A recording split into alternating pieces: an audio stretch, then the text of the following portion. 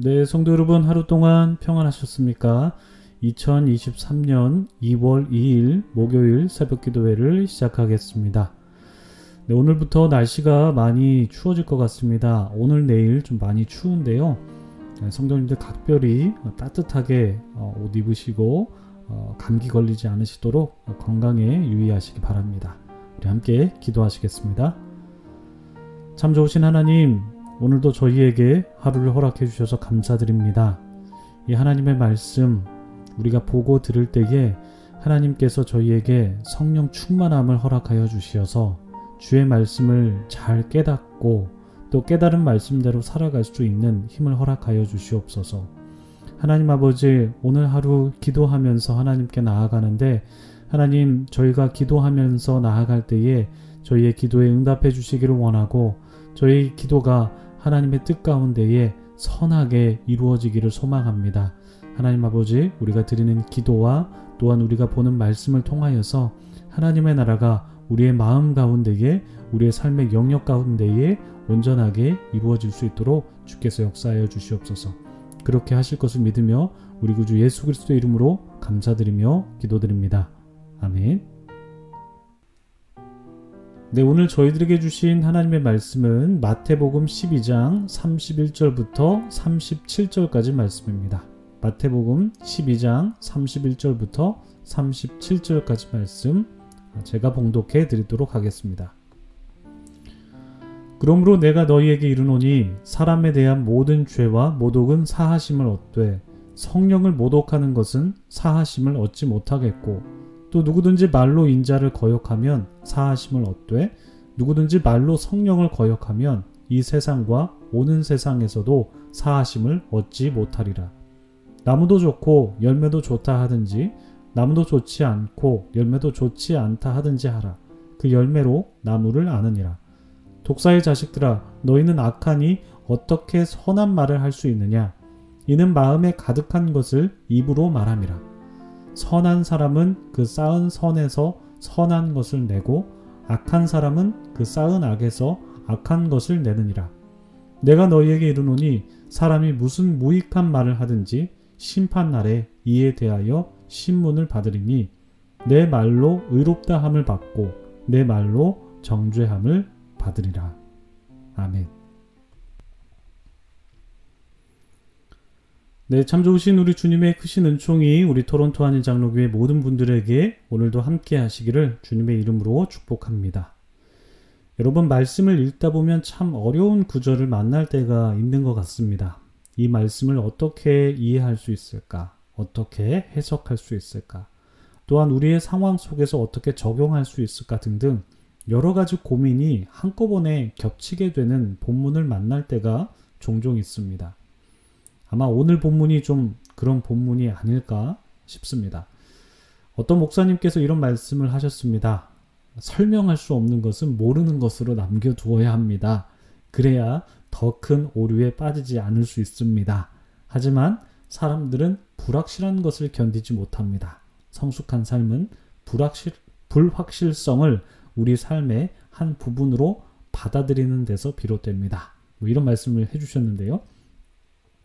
저는 이 말씀을 오늘 저희에게 주신 말씀을 보면서 저는 설교자로서 이 목사님의 말씀에 조금 위로를 받으면서도 그래도 설교자의 책임감으로 여러분들에게 좀 오늘 말씀을 해설해 나가면서 좀 말씀을 전해야 되지 않을까 싶은 생각이 들었습니다. 오늘 말씀을 초대교회 교부들은 어떻게 해석했는지 한번 좀 살펴보도록 하고요. 참고로 교부들은 사도들의 뒤를 이어서 교회를 든든하게 세워간 사람들을 의미하는데 여러분들 많이 들어보셨을 어거스틴 같은 사람들이 교부에 해당합니다. 교부의 해석들도 좀 살펴보고 학자들의 해설도 좀 살펴보고 이 말씀을 어떻게 적용해 볼 수 있을지 생각해 보는 그런 시간을 좀 가지면 좋겠습니다. 비록 이 말씀이 우리 삶에 좀 명쾌하게 적용되지 않을 수 있겠지만 그렇지만 우리가 하나님의 지혜를 구하면서 함께 말씀을 살펴보면 좋을 것 같습니다. 좀 서론이 길었는데요. 오늘 말씀에서는 용서받을 수 있는 죄와 용서받을 수 없는 죄에 대해서 예수님께서 말씀을 해주십니다. 31절과 32절 말씀 보시면요. 그러므로 내가 너희에게 이르노니 사람에 대한 모든 죄와 모독은 사하심을 얻되 성령을 모독하는 것은 사하심을 얻지 못하겠고 또 누구든지 말로 인자를 거역하면 사하심을 얻되 누구든지 말로 성령을 거역하면 이 세상과 오는 세상에서도 사하심을 얻지 못하리라 말씀하셨습니다. 예수님께서는 용서받을 수 있는 죄와 용서를 받지 못하는 죄를 구분해 주셨습니다. 용서를 받을 수 있는 죄는 사람에 대한 죄이고 용서를 받지 못하는 죄는 성령을 모독하는 죄다라고 말씀을 해주셨죠. 우리는 앞서 이제 본 본문에서 바리새인들이 예수님의 사역을 모독하는 장면을 보았습니다. 예수님께서 귀신 들려서 눈 멀고 말 못하는 사람을 고쳐주시자 이제 바리새인들은 예수님께서 바알세불을 힘입어서 귀신을 쫓아낸다라고 말하면서 예수님의 사역을 모독했죠. 예수님께서 말씀하셨듯이 바리새인들의 말은 앞뒤가 안 맞는 말입니다. 왜냐하면 귀신을 쫓아내는데 귀신의 힘을 빌린다는 것이 말이 안 되지 않습니까? 그래서 성령을 통해서 귀신이 떠나가는 것이 말이 되는데 그렇기 때문에 예수님의 사역은 성령을 통해서 하나님의 나라가 이 땅 가운데 이루어진 것이다 라고 볼 수가 있습니다. 이것을 신학적으로는 하나님의 나라가 선취되었다라고 표현을 하는데 그러니까 완성될 하나님의 나라가 먼저 이 땅에서 이루어졌다라는 의미가 바로 하나님의 선취입니다. 그래서 이제 먼저 선자를 써서 이제 선취라고 표현을 하는데 완성될 하나님의 나라는 종말에 완성될 하나님의 나라이고 그 종말에 완성될 하나님의 나라가 완전히 이루어지기 전에 예수님을 통해서 하나님의 나라가 구현되는 현상이 바로 선취라고 말씀드릴 수 있습니다. 예를 들면 바로 병자가 치유되고 귀신이 쫓겨나는 것인데 이런 것이 바로 하나님의 선취다라고 말씀을 드릴 수가 있습니다. 이것은 완전한 하나님의 나라가 이루어진 게 아니라 이제 불완전하지만 그렇지만 하나님의 나라가 이미 이루어졌다라고 그렇게 말씀을 드릴 수가 있습니다. 이러한 하나님의 나라의 선취가 바로 성령님의 사역인데요. 예수님께서 이러한 성령님의 사역을 인정하지 않고 모독한다면 그 사람의 죄는 절대 용서받을 수 없다라고 그렇게 말씀하십니다. 그런데 이것과는 비견되게 사람에 대한 죄는 용서받을 수 있다라고 말씀하시죠. 그리고 32절에서 말로 인자를 거역하는 것도 사하심을 받는다라고 말씀하십니다. 여기에서 인자를 어떻게 해석해야 하는지에 대해서 좀 까다로운 면이 있는데 학자들은 여기서의 인자는 마태복음 11장 19절에 나오는 인간 예수에 대한 거절이다 라고 그렇게 해석하는 사람들이 좀 많은 것 같습니다. 마태복음 11장 19절에 나오는 예수님의 상은 죄인들과 함께 어울리면서 포도주를 즐기는 예수님의 모습인데 이러한 인간으로서의 예수에 대한 거절은 용서받을 수 있지만 그렇지만 예수님을 통해서 나타나는 성령의 역사를 거절하는 사람들은 용서받을 수 없다라고 말씀합니다. 또 여기에서 이 성령의 역사를 거절하는 것을 어떻게 볼 것이냐에 따라서 초대교회의 교부들의 해석이 좀 다르더라고요. 초대교회 교부 중에 아타나시우스라는 교부는 이 성령의 역사를 거부하는 것이 마귀를 쫓아낸 것과 같이 하나님의 사역을 이제 부정하는 것 같은 그러한 사역을 의미한다라고 말하면서 불신자나 이단자가 이제 그러한 죄를 범할 수 있다라고 말을 합니다. 그리고 오리겐이라는 교부는 성령을 거스르는 죄는 특별히 그리스도인이 짓는 죄다라고 그렇게 규정을 합니다. 왜냐하면 이 성령은 그리스도인들에게만 주어지기 때문이다 라는 것이죠. 히브리서 6장에 기록된 것처럼 하나님의 은혜를 온전히 체험한 후에 다시 타락하는 사람들은 용서를 받을 수 없다라는 그런 말씀처럼 바로 그런 것들이 이제 성령을 거스르는 죄다. 그러니까 그리스도인들이 성령을 거스르는 죄를 지을 수 있다라고 그렇게 말을 했습니다. 또한 우리에게 익숙한 어거스틴은 오리겐의 해석을 조금 변경해서 받아들였는데 어거스틴에 의하면 성령을 거스르는 죄는 거룩한 교회의 하나됨을 해치는 행위다라고 그렇게 해석을 했습니다. 그러니까 성령은 거룩한 하나님의 교회에만 주어지기 때문에 하나님의 교회를 해치는 것이 바로 성령을 거스르는 것이다 라고 그렇게 보았던 것이죠. 제가 본 주석서에 따르면 오리겐과 어거스틴의 해석은 좀 본문의 맥락에서 좀 떨어진 해석이다 라고 말을 하면서 아타나시우스가 해석한 그러니까 하나님의 사역을 거부하는 자들 그것을 인정하지 않는 자들이 바로 성령을 거스르는 행위다 라고 그렇게 말을 하는데 물론 이 해석이 맥락에 맞는 해석인 것 같긴 한데요. 근데 문제는 우리가 이것을 어떻게 적용하느냐가 문제가 될 것 같아요. 예를 들면 어떤 놀라운 일이 벌어졌는데 가령 불치병에 걸린 환자가 놀라운 사건으로 치유를 받았는데 이 일이 과연 하나님의 사역인지 아닌지 어떻게 우리가 판단할 수 있겠느냐라는 질문을 우리가 해볼 수가 있게 된다라는 것이죠.